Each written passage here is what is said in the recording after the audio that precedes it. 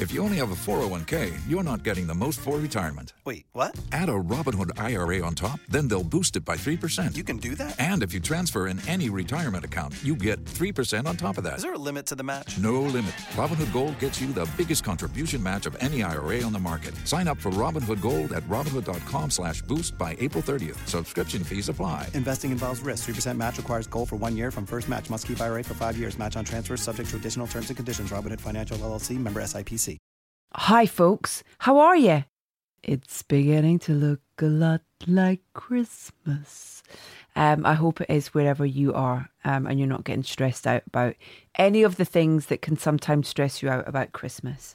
I'm very grateful that you have chosen to listen to an episode of my podcast, whether it be the first time you've joined us or whether you are a regular listener. Thank you. It means the absolute world. I love making this podcast. I love having the conversations with the people that I get to meet for the first time or welcome back. So I hope that you can tell that it really comes from a place of love and enthusiasm and interest in what they're doing. And without wishing to sound unduly self-congratulatory, it's slightly mind-boggling to me that 1 week I get to introduce Sam Esmail and Julia Roberts to you on the podcast, and the next, just Bradley Cooper and Carey Mulligan. What? Somebody pinch me. Bradley and Carey join me to discuss the phenomenal Maestro, which Bradley co-wrote, directed and stars in, and it focuses on the relationship between Leonard Bernstein and his wife Felicia Montealegre.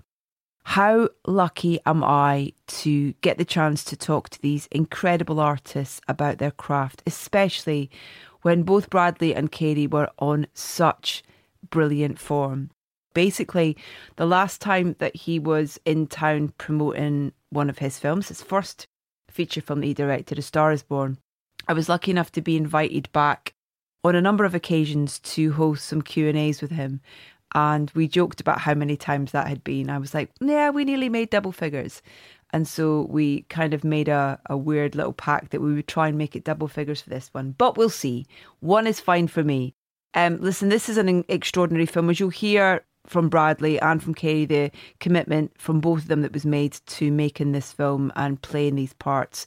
And particularly for Bradley, where this goes back to his childhood, really, in terms of the role of a conductor, not necessarily Leonard Bernstein, but the role of a conductor. So this feels like it's a role that's been waiting for him and a project that's been waiting for him. And you can feel and see and experience the passion behind this. I thoroughly enjoyed this film. There's some great creative choices that he's made in the aesthetic of it, in the pace of the film, in how he's chosen to shoot it, and how he's chosen to soundtrack it with Lenny's music. I just thought it was just a beautiful story and a beautifully captured story as well. Brilliant work from everybody all round, really. So let's get into it with one of the cues from the film, Trouble in Tahiti interlude.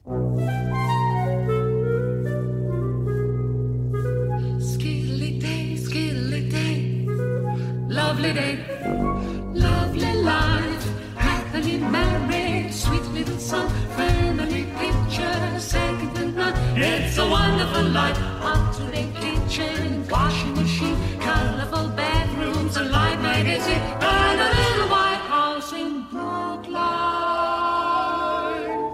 Can I start, Buddy, with, I was reading, I kind of went down a bit of a rabbit hole of reading as much as I could, not about the film, but about you and music, really. And I didn't know about your kind of history with conducting, your dream that involved conducting, that you had a baton when you were little. I kind of almost welled up when I read that, because it's like you as a child then on screen really within this film. Yeah, it is. You're right. Where did that come from? No idea. Yeah, but you don't know what. I could date it back to cartoons and like Tom and Jerry and Bugs Bunny. I think that must have been the beginning of it. And then Ricardo Moody was the musical director of the Philadelphia Orchestra when I was a kid. He was very dynamic. I feel like we went there when I was a kid at some point, or I saw, like a commercial for it, And then it was just, and we had classical music playing in my house. So I used to always pretend, I just love the power of it, the seeming like sort of majestic, not majestic, like magical power of it. And then I asked Santa Claus for a baton when I was like, around 8, maybe earlier. And then once it came, that was my favorite toy. It wasn't a toy, it was an actual baton, but I saw it as a toy, and then I would just spend hours up. I had it through college in my college dorm, and I just lost it like a couple of years ago. Yeah, but my daughter asked, she wants a baton for Christmas. She's 6 years old. Isn't that crazy? Unsolicited. She said it the other day. But it stayed with me. Like whenever we would have to, in like grad school, write a character, I would write a character and write a monologue about a conductor. I remember we did like a thing called a private moment in like a basic technique class, and my private moment was conducting Tchaikovsky's Opus 35 in D major, this violin concerto. So like it was always something, my whole life. So when this project came around, I thought, oh, the conducting, this is like a major furnace inside of me that I think I could then utilize to explore whatever it would be. And then lo and behold, it's this incredible relationship with Felicia that Carey was kind enough to come and do with me. She has no connection at all to this film. I hate music. She was like, can we do this? Can we please not talk about music? Just be quiet. Do I have to be there at Ely Cathedral? Shoot me first. Yeah, get me out. Yeah. I really enjoy classical music when it is around me, but I never sort of did a deep dive into.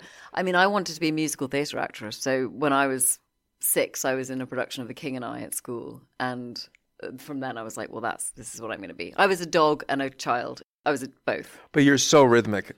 We make music together in this movie with dialogue. That's the whole point, and because Carey's so rhythmic and musical, we had instruments that we played throughout the whole film, and that's why much of the rhythm of the movie is predicated upon the way they speak. Yeah. Communicate with each other. Yeah. React to each other as well. Yes. Like in the interview, the laughter, the kind of reacting to each other and the giggles and. Yes, it's all 100%. Maternal. Yes. Yeah. Yes. Yeah, it's beautiful. Yes.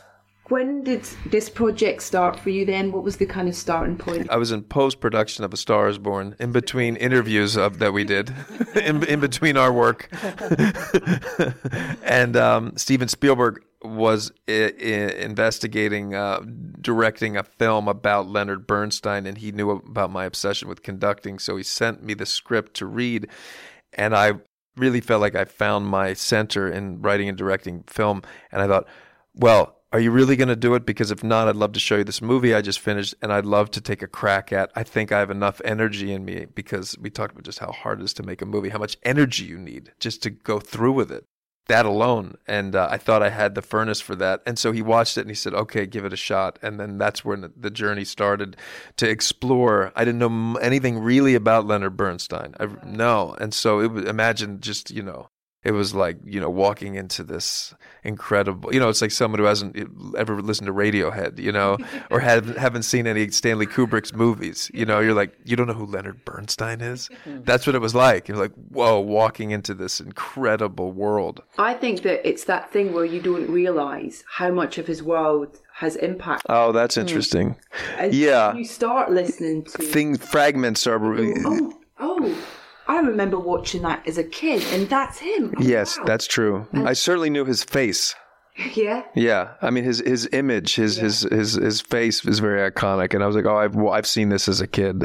Various versions of him as he got older. Well, that's the thing, but I love how you're telling Felicia's story, because it's so important to his, and that's what one of the many things I took away from the film was this incredible woman.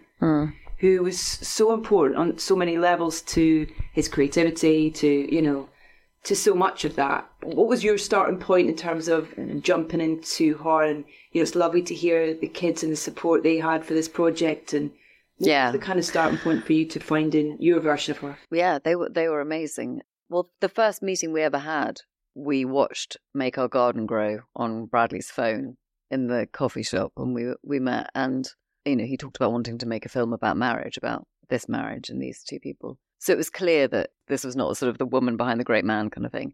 And the more I learned about her, the more the more the kids told me and the more recordings and letters that she'd written. And, she was just incredible. She was so cool. Yeah, she was really cool.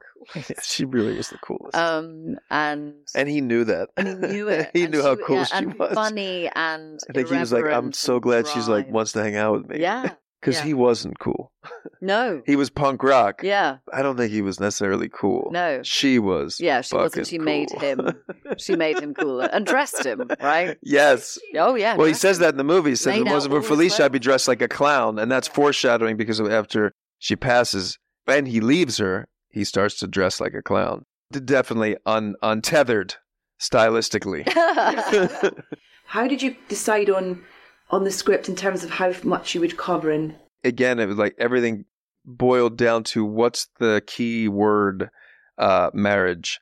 What's the spine of the film, their relationship. And that's what Josh Singer and I kept reminding ourselves of all the time. Because we would, become enthralled in a topic or young people's concerts or a thing that we heard, or Chaplin coming to visit him when they were in Italy. These are great scenes. Let's write these. But they have nothing to do with the marriage. So we had to let them go as much as we loved them and really just what's the story we're telling.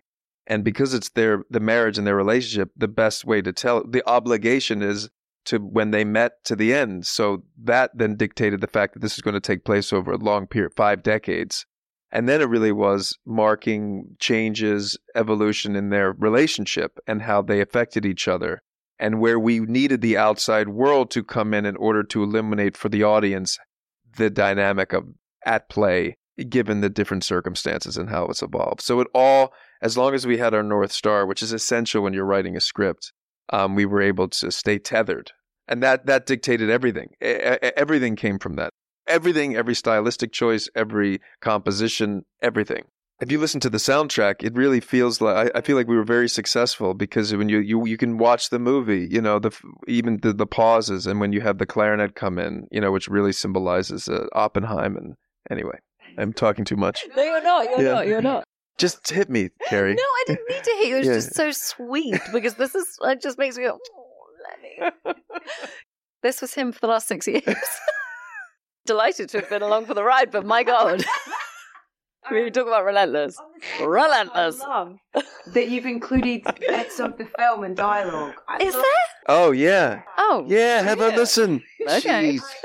I've been talking about this soundtrack for the last 40 hours. I know, but I thought it was like just the music. I was like, no. Music. Okay. No. Okay, cool. Oh, I'm in it. Quite a bit.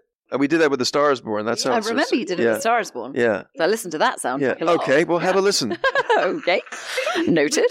How did you navigate what would be in there from his score in the film, but how did you navigate what you had where and when? That in itself is another script. It is another script. It was the most fun part of this process because I got to use writing that already exists, which is his music. Early on, I think I must have walked you through the beginning of the movie at that cafe to the timpani of On the Waterfront. I think I did that because then I think we watched Make Our Garden Grow because at that time I wanted to end the movie with that scene. Yeah, because also I remember you saying he lived in Carnegie Hall and how that's such an incredible, beginning of the film that he comes down. Yes, that came into my head like very, very early on to On the Waterfront, which is obviously what he scored. You got it, boy!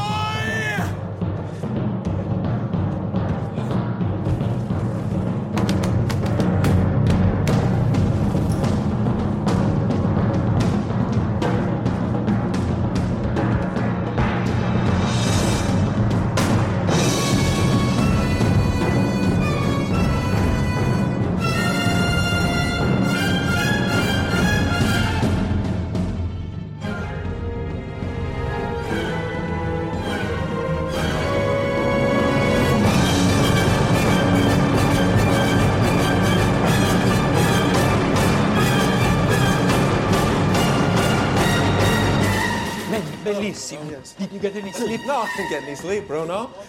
Manfred starts with a downbeat rest, and you didn't give me a rehearsal with the orchestra. I thought you were going home. No, you told me it was a possibility, Bruno. Good afternoon. United States Rubber Company again invites you to Carnegie Hall to hear a concert of the New York Philharmonic Symphony Orchestra of which Arto Rajinski is musical director. Bruno Walter, who was to have conducted this afternoon, is ill, and his place will be taken by the young American-born assistant conductor of the Philharmonic Symphony, Leonard Bernstein. And then West Side Story, because of his relationship to West Side Story and how he became synonymous with it in many ways, that whole sequence of kind of having fun with the symphonic dances, the overture, which actually isn't a part of West Side Story, but a separate thing that incorporates the great elements of West Side Story. I wrote that many, many years ago.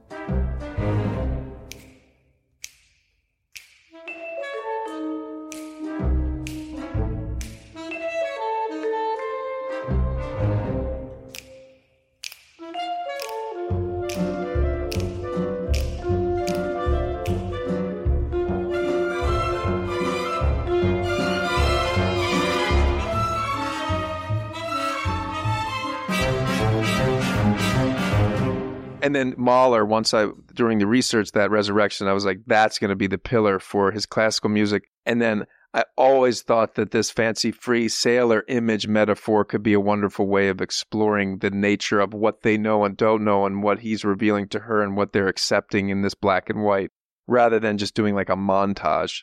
So fancy-free, and then the difference between that and On the Town, it changed, it morphed, but it was always like, I'm trying to remember. Originally, I wrote, we were sitting in the audience, and then the sailor pulls me up, and the camera goes like this, and then all of a sudden you realize that I'm not there. Yeah. But then when we were there, it just felt like the energy was too low. It was better for us being on the stage, but we maintained the integrity of what it was, that he becomes the sailor, and she's watching the sailor dance, to be the musical theater element of his composition.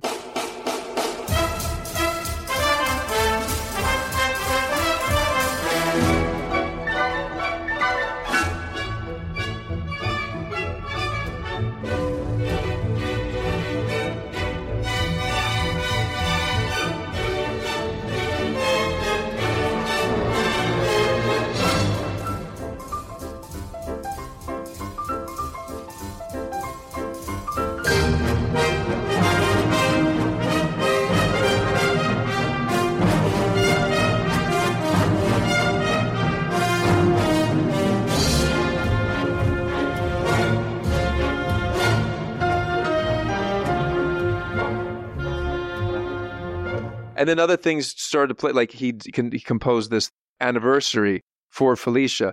That's when they have their nuptials. That's what we're listening to. There's the waltz when they're both bowing that he composed. And then there's the clarinet sonata that he made for David Oppenheim, which we hear when he's there in their first at Tanglewood. And then Psalms, Chichester Psalms, which ends the movie, is my favorite piece of his composition ever. I kept fighting it, but in the end, I'm so glad the movie ends with that, because that to me is like, it represents the schizophrenic nature to his compositions and the beauty and the punk rock aspect.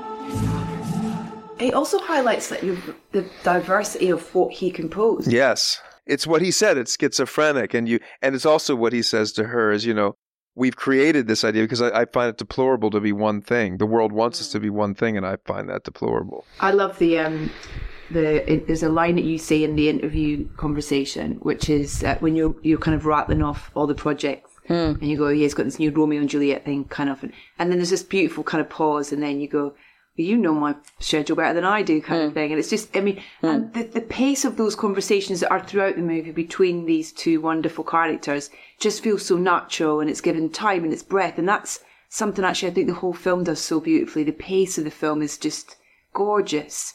It's like, it's got that delicacy. And that's baked into them. And that was through doing research. And so much of that interview is literally what they're saying. Then Josh and I were just able to take that rhythm and write scenes, always knowing that melody in my head. You know, it's almost like, well, here's the rhythm. Now you can go and work off of that rhythm to create this story, which was really, I've never had that kind of joy as a writer before, where you're actually given the rhythm. I love the way you speak her. I was so afraid of her voice. I love her voice, but it was just the most sort of, I've done like General American quite a lot, and I've done different sort of regional things in the UK, but I have never done anything like it. Felt like the most, because it was so specific.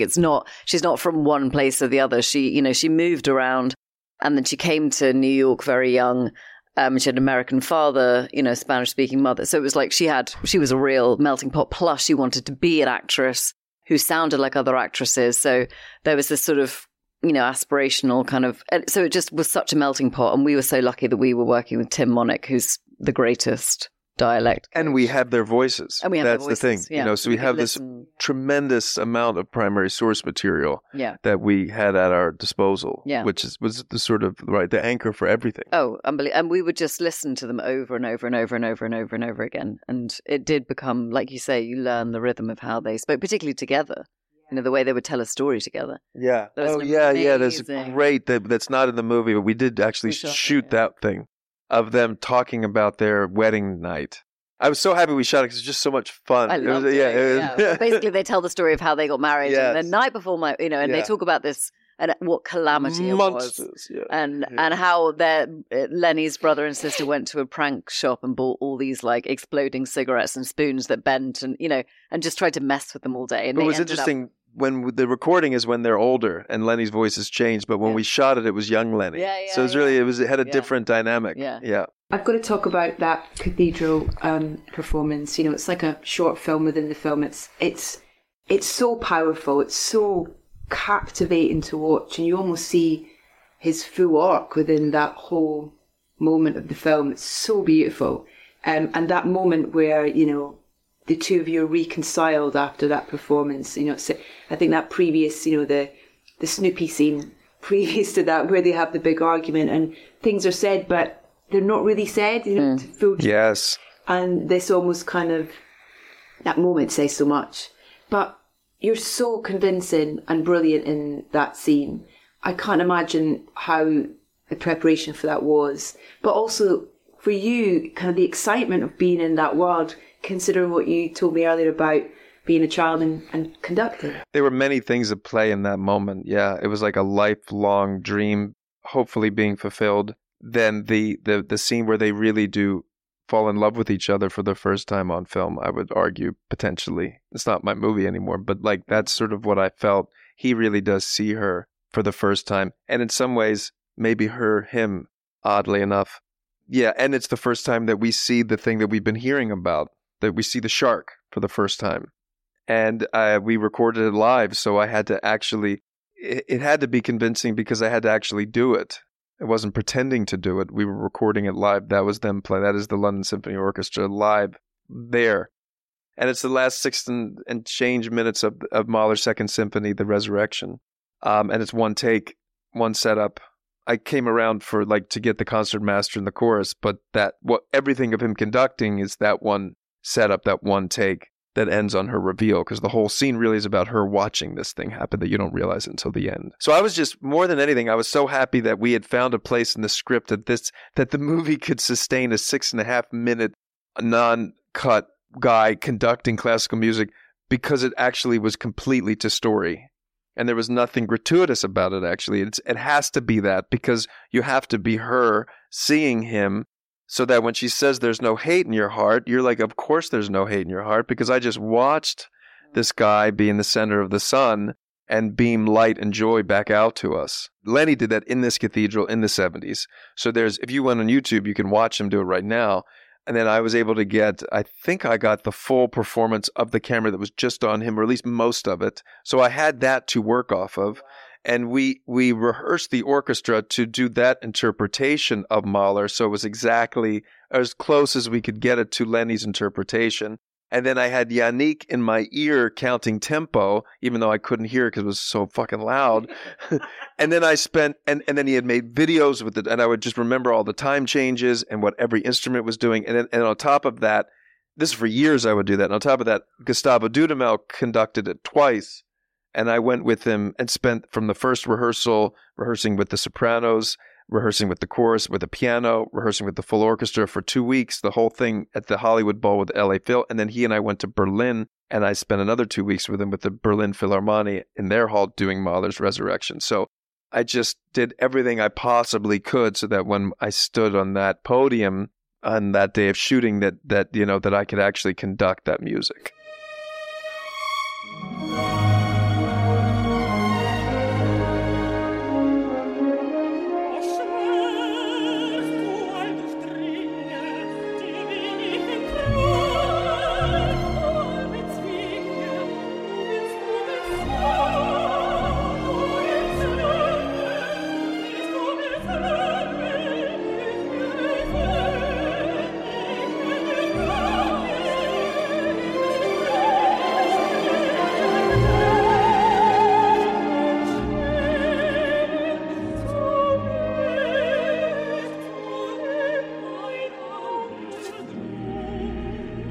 Thing ends, and the timpanist comes running over to Bradley, and he says, "That was amazing.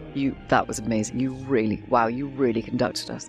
Yesterday was rubbish. Can't use any of that. You completely fucked it up. But today, it was the only one you can use because the rest of them were crap. But this was good. But yesterday was awful. Don't use that." Bradley was like, okay, cool. No, you did. You really conducted us just now. See, I prefer your English accent. Sorry.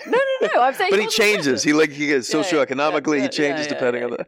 Yeah, it was nuts because first of all, I had nothing to do except experience it, and I was nervous of the LSO. Like I remember sort of making eye contact with someone and thinking, "Oh God, I hope they think I'm good at acting," and I was doing nothing. Particularly the concertmaster, who has his own close up in the film, because you can see how unbelievably hard he's working. When they do the close-up of the 3 violins, I mean, it's unbelievable. It was like winning some sort of massive competition to get to stand there and watch. And the one thing I'll say about the LSO, because there's they which I didn't know, they because of their hearing and everything, because you're playing, how many dB the room got. They did, when we first started doing the takes, it was very loud, and they were like, we can't play it that loud. It's not for that a sustained period of time. It's not healthy. And I was like, okay. But I have to say, maybe I shouldn't be saying this, but they couldn't help themselves, they kept saying we're going to play this one softer. We're like, okay, yeah, and they never did. No, they never did. No, thank you. Yeah, and then we got to that was done. That one take, it was done, and then we got to watch these close-ups being shot. So then they did it all again. Yeah, and I just sat in the front row because I'd been on the side the whole time, but then I got to sit in the front and watch. That's it. right. It was when I did that 3-shot, and then also with the chorus. It was amazing. It's amazing. Yeah, incredible. Yeah, but it's the physical thing of being in that environment. I find in terms of those. My kid goes to school, so Gloucester Cathedral's his kind of where he has assembly on a Friday and stuff, and being in that room even for choral concerts, you feel levitating in that kind of physical presence of live instruments and the marriage of those sounds together and stuff as well. So hard to kind of not just completely lose yourself. Yes. Well. Yeah. Well, that's my favourite part of that. There's that amazing gesture where he sees her for the first time and realises she's there, and you sort of pull you, like it's like you throwing something out of your heart. It's like all the weight has come off your heart, and he kind of throws his arm in the air, and it's like, oh, it's just so beautiful. But yeah, also it was unbelievable. The stakes on that were so high because it was one shot. It was a big crane, and it would all, it'd all been like the people had been moved to certain places so the crane could come in and then come out. It's like, we spent hours. It was like a high prepping wire, it. Yeah, and then if one thing had gone wrong, it would have all collapsed, but it didn't. Nope. When you went into the edit with the film, are you quite? What's your kind of relationship with kind of your shooting script in a way, in terms of are you quite tight on what you shoot, or did you have to kind of lose things in the edit or that kind of thing? This film was done in a way, I've definitely made movies where we made it in the editing room, and I love editing. Like, if I've always said, like, if the only thing I know I'm good at is editing. And this movie really was not about, we certainly didn't make it in the editing room. We made it, we were shooting it. And there's nothing really on the cutting room floor within the scenes. It was all about the sculptures there right away, because we shot it that way. And then it's, what's the best sculpture? You know, and that was just about losing scenes, shifting them around, maybe placing music, what I thought would be over this scene would be over here. It was sort of Tetris-like, rather than, you know, you could spend like a month on just trying to make one scene work. That never happened. Early on, it was like the movie was there, and it was really just about, and I spent months just trying to like fine-tune exactly.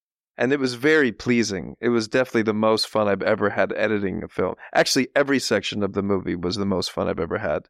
I think probably because I was making it musically to Lenny's music, which is so inspiring, and that I had so much time, so that everything, the preparation was so immense that I was able to be so free when we were together. And if something, a better idea, I knew where I was headed, that I could then insert that new idea and know the ramifications to the rest of the script and what we would need to shoot in order to accommodate this if it were to make it into the film. People ask all the time, like, not all the time, when we're doing interviews, everywhere I go, people say, how do you do it? Come on, Bradley, tell us. No, but it is true that any actor that comes on a film that we're doing, I'm asking a lot of them, because the truth is there's not a difference between what's going on behind. I guess I could have been more accommodating to the actors, but I'm not. No, it was the coolest thing. But it is all one thing. Like, I talk to everybody as we're acting. It's as if I'm behind the camera. There is no difference. So it's not like I'm like, let me wait and stay in the... No. I remember the first day Gideon came on, Gideon Glick, who plays Tommy, and he was like, we have a mutual friend. He was like, so what's it like?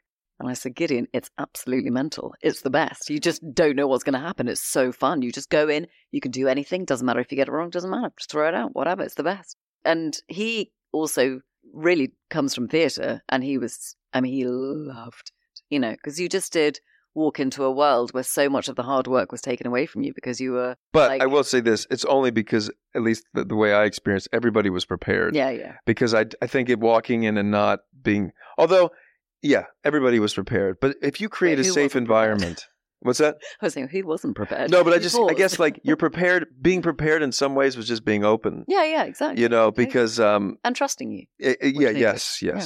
Ideal. Congratulations. It's just... And thank you in particular for shining a light on Felicia as well, and kind of, giving her story a bit of spotlight. Yeah, as it deserves. Yeah. Yeah, thank you.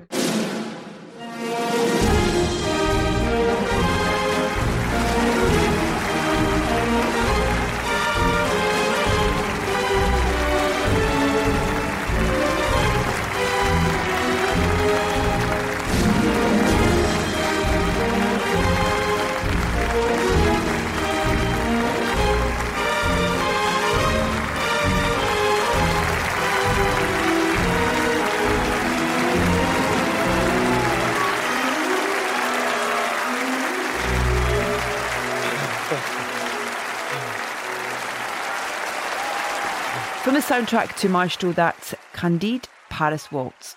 Rounding off this latest episode of Soundtracking with Bradley Cooper and Carey Mulligan. When everyone is on the same page, getting things done is easy. Make a bigger impact at work with Grammarly. Grammarly is your secure AI writing partner that enables your team to make their point and move faster. You can even save time by going from spending hours editing drafts to just seconds. Join the 96% of Grammarly users that say it helps them craft more impactful writing. Sign up and download Grammarly for free at Grammarly.com/podcast. That's Grammarly.com/podcast. Easier said, done.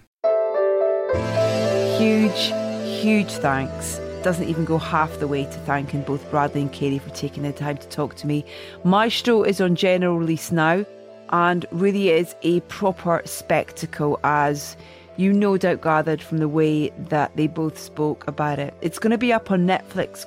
Try and get to the cinema to see it though, because for the whole film, but in particular that Ely Cathedral scene, just the immersive experience of that is quite phenomenal. So if you can, get along to the cinema to see it. If you can't, it's going to be up on Netflix very, very soon. please do check out our back catalogue of 400 odd interviews at edithbowman.com, including my last chat with Bradley about A Star Is Born. And follow us on your usual socials. We're at Soundtracking UK. We also have a YouTube channel where I pop up interviews that I've featured on the podcast, as well as exclusives. So please be sure to subscribe to that too. And listen, if you like anything that you hear, we would really appreciate you spreading the word, whether that is posting on your socials, whether that's subscribing to us, whether that's telling your friends. Just word of mouth is something that we really rely on to get this podcast as far and wide as we possibly can.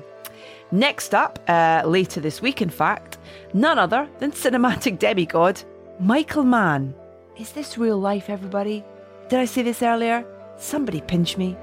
I very much look forward to the pleasure of your company then.